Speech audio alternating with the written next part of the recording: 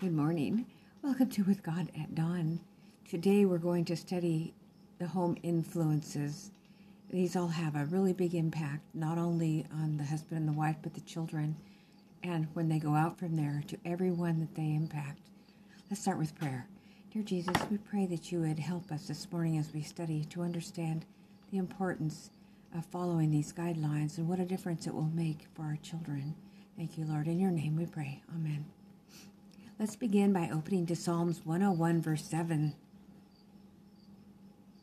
He that worketh deceit shall not dwell within my house. He that telleth lies shall not tarry in my sight. Deceitful and wicked people should not be kept in the house. 1 Corinthians 15:33. Be not deceived. Evil communications corrupt good manners. You cannot keep evil people in your family without their exerting an evil influence over your children. Testimonies, Volume 4, pages 110 through 112. Remember Lot, he chose Sodom for his home because he saw that there were advantages to be gained there from a worldly point of view. But after he had established himself and grown rich in earthly treasure, he was convinced that he had made a mistake in not taking into consideration the moral standing of the community in which he was to make his home. The dwellers in Sodom were corrupt. Vile conversation greeted his ears daily. I'm going to put Do Not Disturb on my phone. I should have thought of that before. Thank you. Sorry for the interruption. Okay. All right. The dwellers in Sodom were corrupt. Vile conversation greeted his ears daily, and his righteous soul was vexed by the violence and the crime he was powerless to prevent. His children were becoming like these wicked people, for association with them had perverted their morals. Taking all these things into consideration, the worldly riches he had gained seemed small and not worth the price he had paid for them.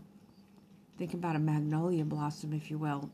When you crush it, it's ruined. You can never get it back to its original condition, and his children were contaminated. I'm just adding that just to be sort of a visual. His family connections were extensive, his children having married among the Sodomites. The Lord's anger was finally kindled against the wicked inhabitants of the city. Angels of God visited Sodom to bring forth Lot, that he should not perish in the overthrow of the city. They bade Lot bring his family, his wife, and the sons and daughters who had married in wicked Sodom, told him to flee from the place. For, said the angels, we will destroy this place, because the cry of them is waxen great before the face of the Lord, and the Lord hath sent us to destroy it.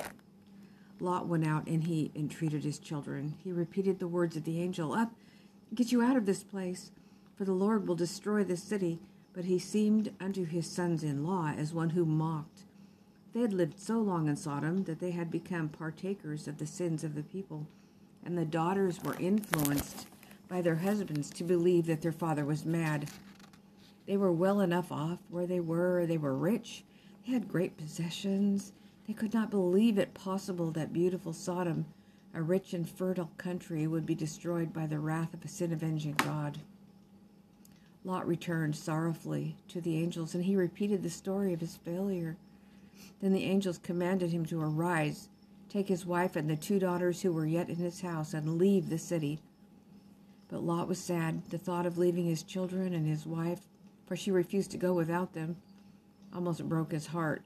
They would all have perished in the terrible ruin of Sodom had not the Lord in his great mercy sent his angels to the rescue. Lot was paralyzed by the great calamity almost to occur. He was stupefied with grief at the thought of leaving all he held dear on earth. But as he lingered, the angels of God laid hold upon his hand and the hands of his wife and 2 daughters, and brought them out of the city, and charged them to flee for their lives, neither to look behind them, nor to stay upon all the plain, but to escape to the mountains. How reluctant was Lot to obey the angel and go as far as possible from corrupt Sodom. Appointed to utter destruction, he distrusted God and he pleaded to remain. Living in the wicked city had weakened his faith and confidence in the justice of the Lord.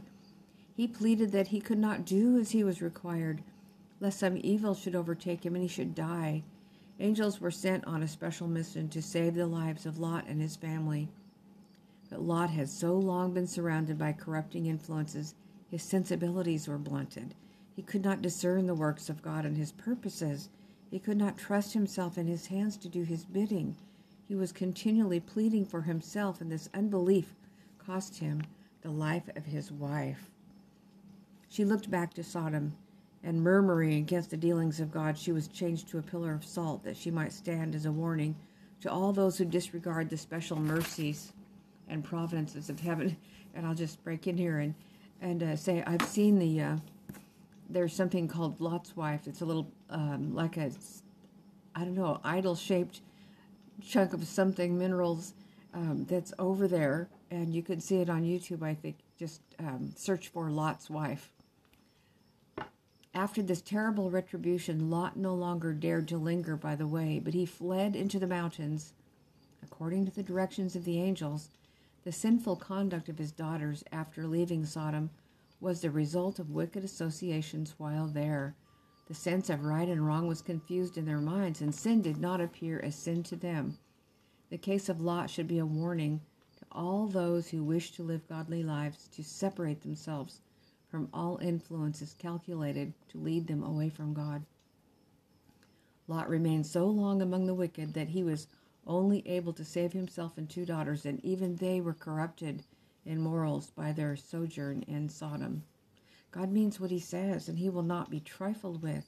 Oh, how many short-sighted, sinful mortals plead with God to induce him to come to their terms, while if they would only yield themselves unreservedly into his hands, he would compass their salvation and give them precious victories. All right. 1 Corinthians 5, verse 6.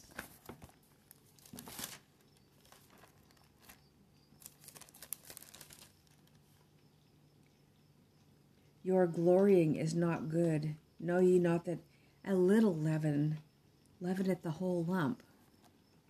It doesn't take much leaven, does it? Just only a tiny bit of yeast to make the whole loaf of bread rise very quickly. Ephesians 6, verse 4.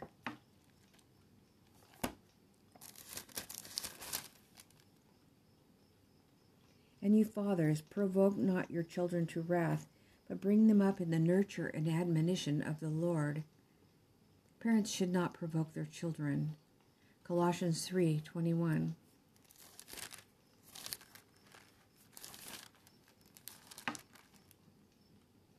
Fathers, provoke not your children to anger, lest they be discouraged.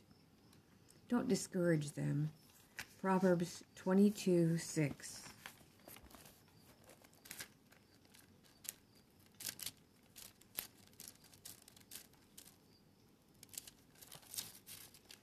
Train up a child in the way he should go, and when he's old, he will not depart from it. They may depart for a time before they get old, but they will come back into it if they have had good training. They should be trained, though. 1 Timothy 3, 4, and 5.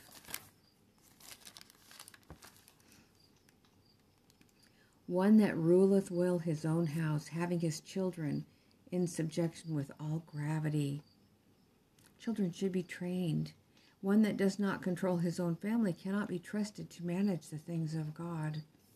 Titus 1, 6 and 7.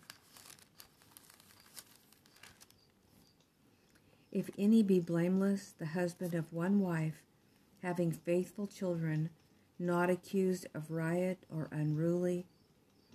For a bishop must be blameless as the steward of God, not self-willed, not soon angry, not given to wine, no striker, not given to filthy lucre, but a lover of hospitality, a lover of good men, sober, just, holy, and temperate.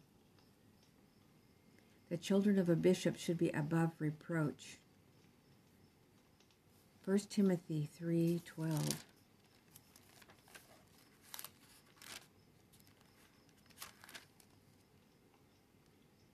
Let the deacons be the husband of one wife, ruling the children and their own house as well.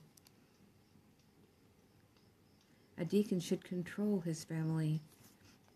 Genesis 18:17-19.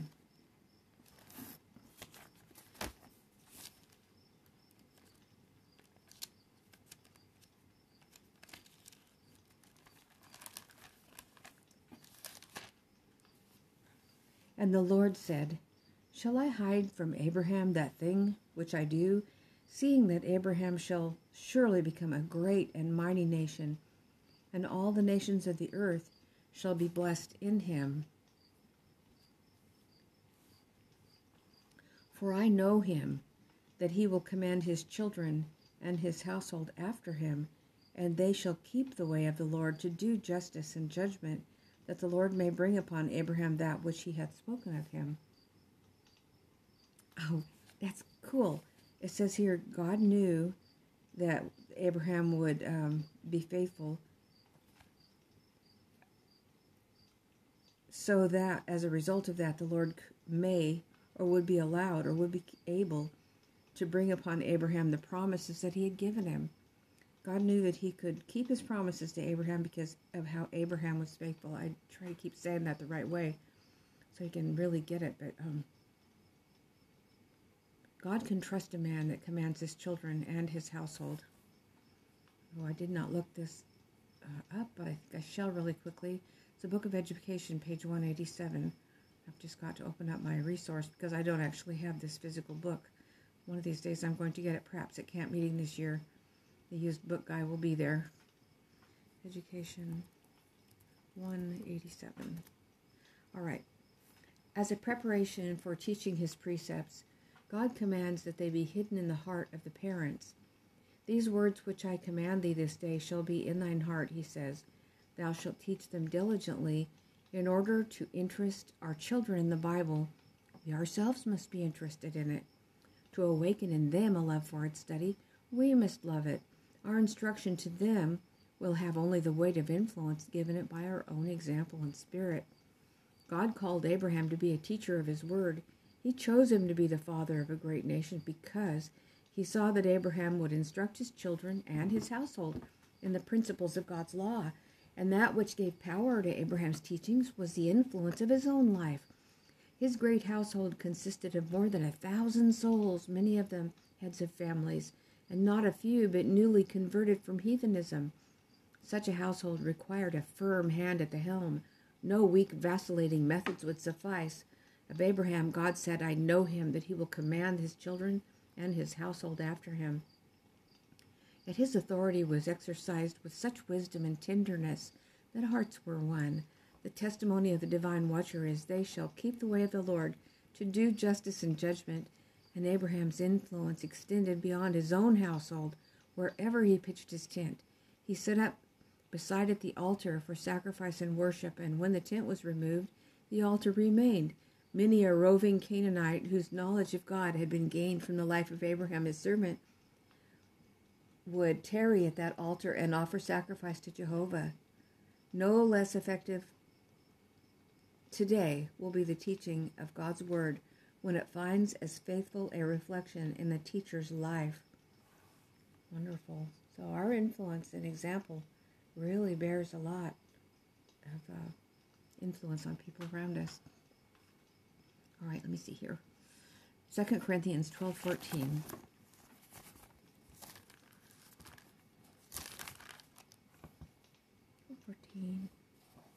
Behold, the third time I am ready to come to you, and I will not be burdensome to you, for I seek not yours but you. For the children ought not to lay up for the parents, but the parents for the children. Parents should provide for their children. 1 Timothy 5:8. This is our last reference. But if any provide not for his own, and especially for those of his own house, he hath denied the faith and is worse than an infidel. Every Christian should supply the needs of his family. All right, let me just summarize really quickly what we've learned. Deceitful and wicked people should be kept out of your house. You cannot keep evil people in your family without their exerting an influence over your children. A little leaven will leaven the whole lump. Parents should not provoke their children. You should not discourage them. They need to be trained. And one that does not control his own family can't be trusted to manage the things of God. The children of a bishop should be above reproach. A deacon should control his family. God can trust a man that commands his children and his household. Parents should provide for their children. Every Christian should supply the need of his family. Let's close with prayer. Dear Heavenly Father, I thank you, Lord, for these instructions that will make home a little heaven on earth and an influence here as well. Thank you, Lord. In your name we pray. Amen. Thank you, brothers and sisters. Tomorrow we're going to be talking about what kind of education makes a difference in our home. What is the education that we should have, just as Abraham did? All right. God bless you. Have a wonderful day.